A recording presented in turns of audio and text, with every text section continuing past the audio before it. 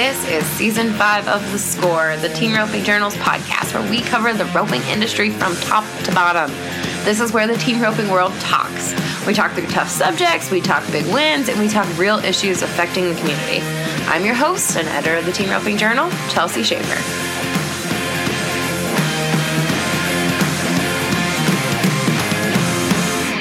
Hey everyone, this is Chelsea Schaefer. Welcome back to The Score.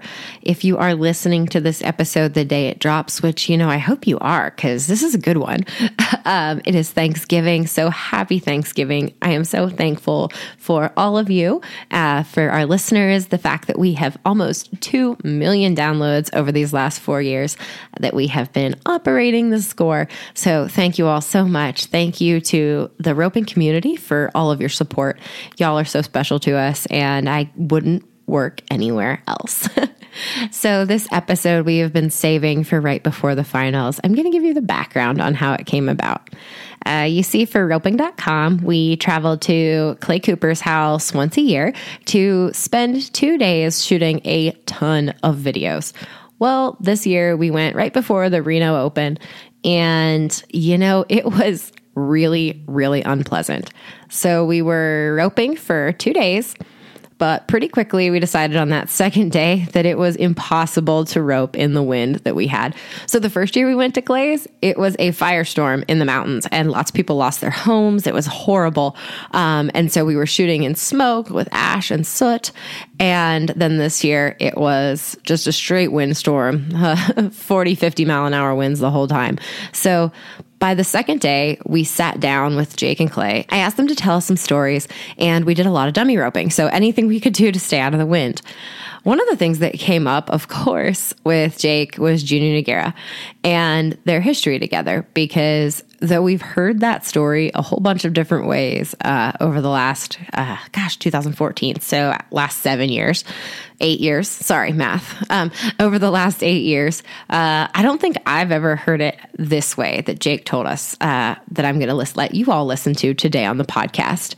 Now, I did send this to Junior, and he was super emotional. So here, after the NFR, I'm going to sit Junior down, and we're going to talk about this story from his perspective, and then we're going to put a cool video together so you all can see it over on roping.com. But this is your sneak peek to this whole series that we shot with Jake and Clay in the wind, getting out of the wind. And this is just an exceptional story that you can really hear everything that Junior has meant to Jake, and from a perspective that I don't know that you've gotten to hear anywhere else. So I am so grateful that Jake and Clay have been on our team for this many years, back since 1997, as we were Spin to Win Rodeo, and I was in junior high school, or elementary school. Sorry, Jake and Clay, and sorry, Kendra. But they have been in with us with the Spin to Win team, and then now with the Team Roping Journal team for the duration of our history. And we are so grateful that these legends are, they're batting for the home team. So thank you guys, and thank you all for listening, and happy Thanksgiving.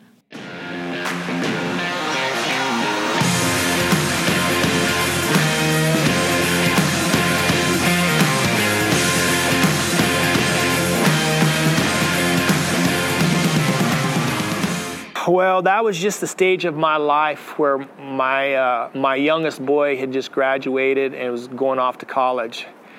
And so this was kind of, my wife has been the glue to our relationship and raising the kids. I mean, she was basically the mother and the father of our children, because when I would come home, I wanted to be the dad. I wanted to play, I wanted to be my best friend, and she took them to the basketball camps and the games and the school functions, and I got to come in on the good times. And so my youngest boy had just graduated, and I kind of decided just to kind of semi-retire, but I had a pretty good horse, and I was doing a roping school right before the NFR, and there was a friend of mine called me and said, "Hey, there's a boy from Brazil that I met, and he's over here, and he would like to come and meet you." And I told him, I said, "I've got a roping school for these Canadians starting tomorrow, and I'm busy with that." And I said, "How long is he going to be around?" He said, "Oh, he's going to be around till, I think, after the World Series finals." And I said, "Well, have him come after that." So we had it set up. Well, these Canadians come to the school, and there's this one guy, this Canadian guy that was staying with this fellow that called me. And so his name was Scott. And all Scott could do this whole time was brag about this kid from Brazil, how good this kid from Brazil was, and just on and on and on. And I told him, I said, Scott, you're full of bull. There's nobody. I said, I rope against the best ropers in the world, and there's nobody from another country that can rope as good as the American. There's no way. He goes, I'm telling you, I don't rope very good, but I know good ropers, and da-da-da-da-da. And so he's like, well, you care if we bring him tomorrow? And I said, well, I've already talked to Robert, and he's going to come after. Well, we don't care. We're just having fun. And so I said, well, if you guys don't care, I don't care. Bring him. So here comes Junior. And he's really hard to understand. I couldn't hardly understand him. But all day long, he would run down there. As soon as the last steer would go, and I remember he had this one of them big yellow hot shots. And he would jog down to the end and run the steers up, poke the steers in all day long. So I felt sorry for him. And so I told him, I said, and so the school started at 10 o'clock. I told him, I said, hey, tomorrow, I said, Scott, I said, you guys come an hour early, and I'll have a horse saddled, and I'll turn him some steers. So they show up the next morning at 10 o'clock in the morning, and there were some steers that were too rank for those guys to rope. So I intentionally sorted those off. And so honestly, I was going to try to not embarrass him, but I was going to prove to this guy that, there ain't nobody from Brazil. Okay, well, let's just see what you can do, hot shot. And so they bring in this horse, and he was a crappy horse. And so I had a practice horse there. And we got these strong steers. So, man, I'd come across there, and I'd stick it on one, and he would run by the corner and rope him on the wrong side, and this horse is jumping all around, and he'd flip his rope over and get a dally, and he's just every which way. And so I was like, you lucky sucker. So I'd rope and go a little faster. And then he would crossfire him, and I was like, that's a crossfire. Oh, no, Mr. Jake, it's no crossfire. I said, over here, it's a crossfire. Oh, no, it's no crossfire. So now then the next time, I'm like, so I'm getting, all right, you little shit. So, man, I'd rope on, I'd duck harder and try to give him an impossible shot. And he just keeps pulling these shots off. I was like, man, you lucky little sucker, you. And, man, I'd rope and duck even harder. And there's no telling. And so after a while, I'm like, man, that sucker, he is talented. He's not doing it the right way. I don't know how he's doing it, but he's doing it. So anyway, we do the school.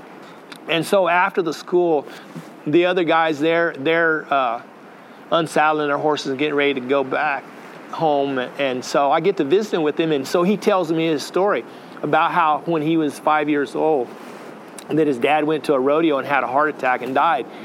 And I didn't realize, but he had already been over here once on a visa, and he went and worked for Robbie Schroeder, riding horses for him. But he told me, he said it was his dream to come to America and rope. So I don't know. We just kind of had a little bit of a bond there instantly. And so I told him, I said, well, maybe you could stay here. And we'll go. And I had no intentions of going. We'd just go around here, and I'd rope with him a little bit, and then that would be it. So I didn't even discuss it with my wife. And so he was supposed to go up to the World Series finals and rope with somebody. And he can't even speak English, but he speaks Portuguese, and my friend that he's staying with speaks Spanish, so they can communicate. So after the school, I got to go up to the NFR and do some endorsement stuff. And so on the way up, I spring the news on my wife that she was not a happy camper, because this is supposed to be our time together, So anyway, long story short, he comes up, ropes at the tour or the World Series finals. And so I tell Robert to have him just stand on on the curb out there, and I'll come by and pick him up. So I come driving up there, and here's Junior. He's got his cowboy hat on. He's got his little roller suitcase, and he's got his boots and spurs on, and he's got a green rope. So here we go. We head home, and so I take him in. I kind of get emotional about it. Anyway, so I introduce him to my wife, and so instantly they develop a bond, because we have 5 children, and so anyway, he became our 6th child, and so still to this day he calls her Mom, Tony. And so anyway, I didn't know he had no money. He had $500. And so, people always ask me, well, how did this all become? Well, I'm a strong believer, and he's God sent.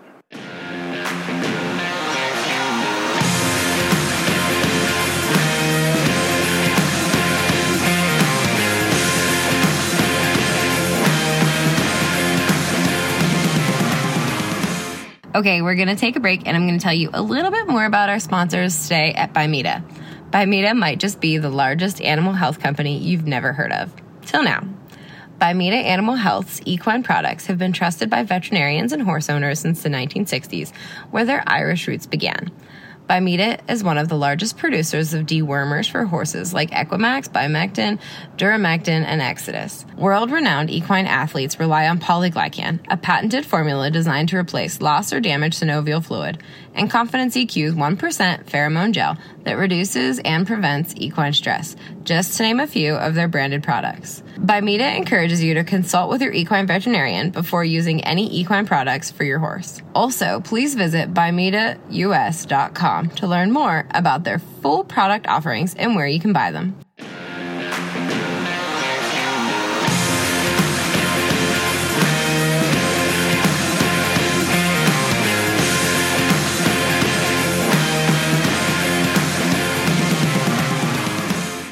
And so, anyway, we got him a horse. We bought him a horse, and we started roping around there. And instantly, we started winning. So we got him a permit. We went down to Odessa. We won 3,000 or 4,000 over there. Then we went to the Denver qualifier, got qualified there, and so he's still on his permit. So then we go to Rapid City, and we got in a bad car wreck. We hit black ice and shot across a freeway and hit someone head on. So we had to borrow a truck. Well, thankfully, none of us were hurt. And we ended up having to borrow a truck and a trailer. Then we drove down to San Antonio, and instantly we started winning. And so that was the path and it was just, it was really, really hard for him, because I can remember when I first started with Alan. That first year, it was really, really hard on me, because I didn't know how to enter. I didn't know anything. I was just tagged along and just, drove when it was my time to drive, and so he was kind of the same way. It was really hard for him, because the communication with the other guys, and I'm sure the pressure of roping with me. But one of the things that I admired about him, because I've roped with a lot of young people that's coming up and want to get in the business, and they don't take it very well. But from day one, he had the confidence. He told me one time, Jake, I'm no scared of these guys. And so I knew at that point that,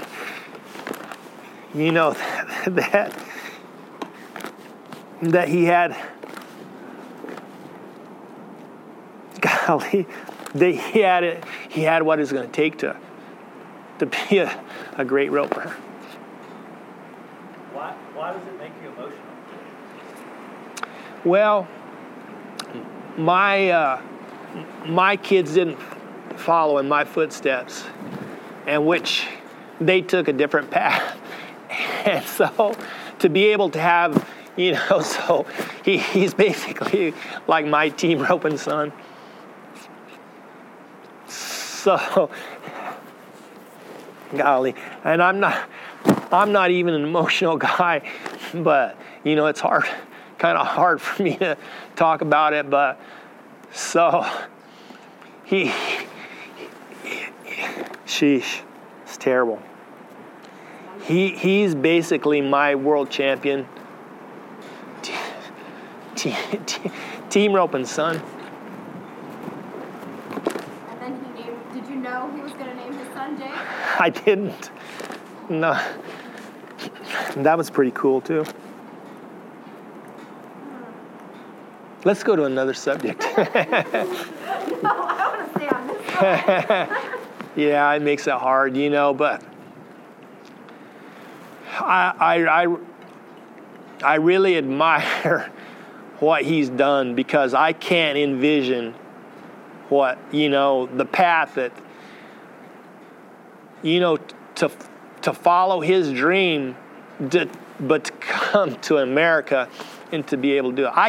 I could see him being a great roper in Brazil and dominating down there, but I know that I couldn't go to Brazil and do what he's done to get where he's at now. I mean, that's pretty spectacular. It'd be different if you were a fighter or anything like that. Did you come in here and get in a ring and try to beat somebody up? But to come to somebody else's turf, to somebody else's country, and to establish yourself, pretty amazing feat. It's pretty impressive. Yeah. And so actually there can be, and apparently there's some other, Junior tells me that there's some other guys over there that rope really, really well too. Thank God that they don't come over here. And you see that in the PBR too. Those guys, they're phenomenal. But those guys are hungry over there. I mean, this is a whole life, different life for them. It's an opportunity too. Us Americans, we take things for granted. But those guys, they come over here, and I mean, this is to improve, their life and their family's life. So really, really, really impressive.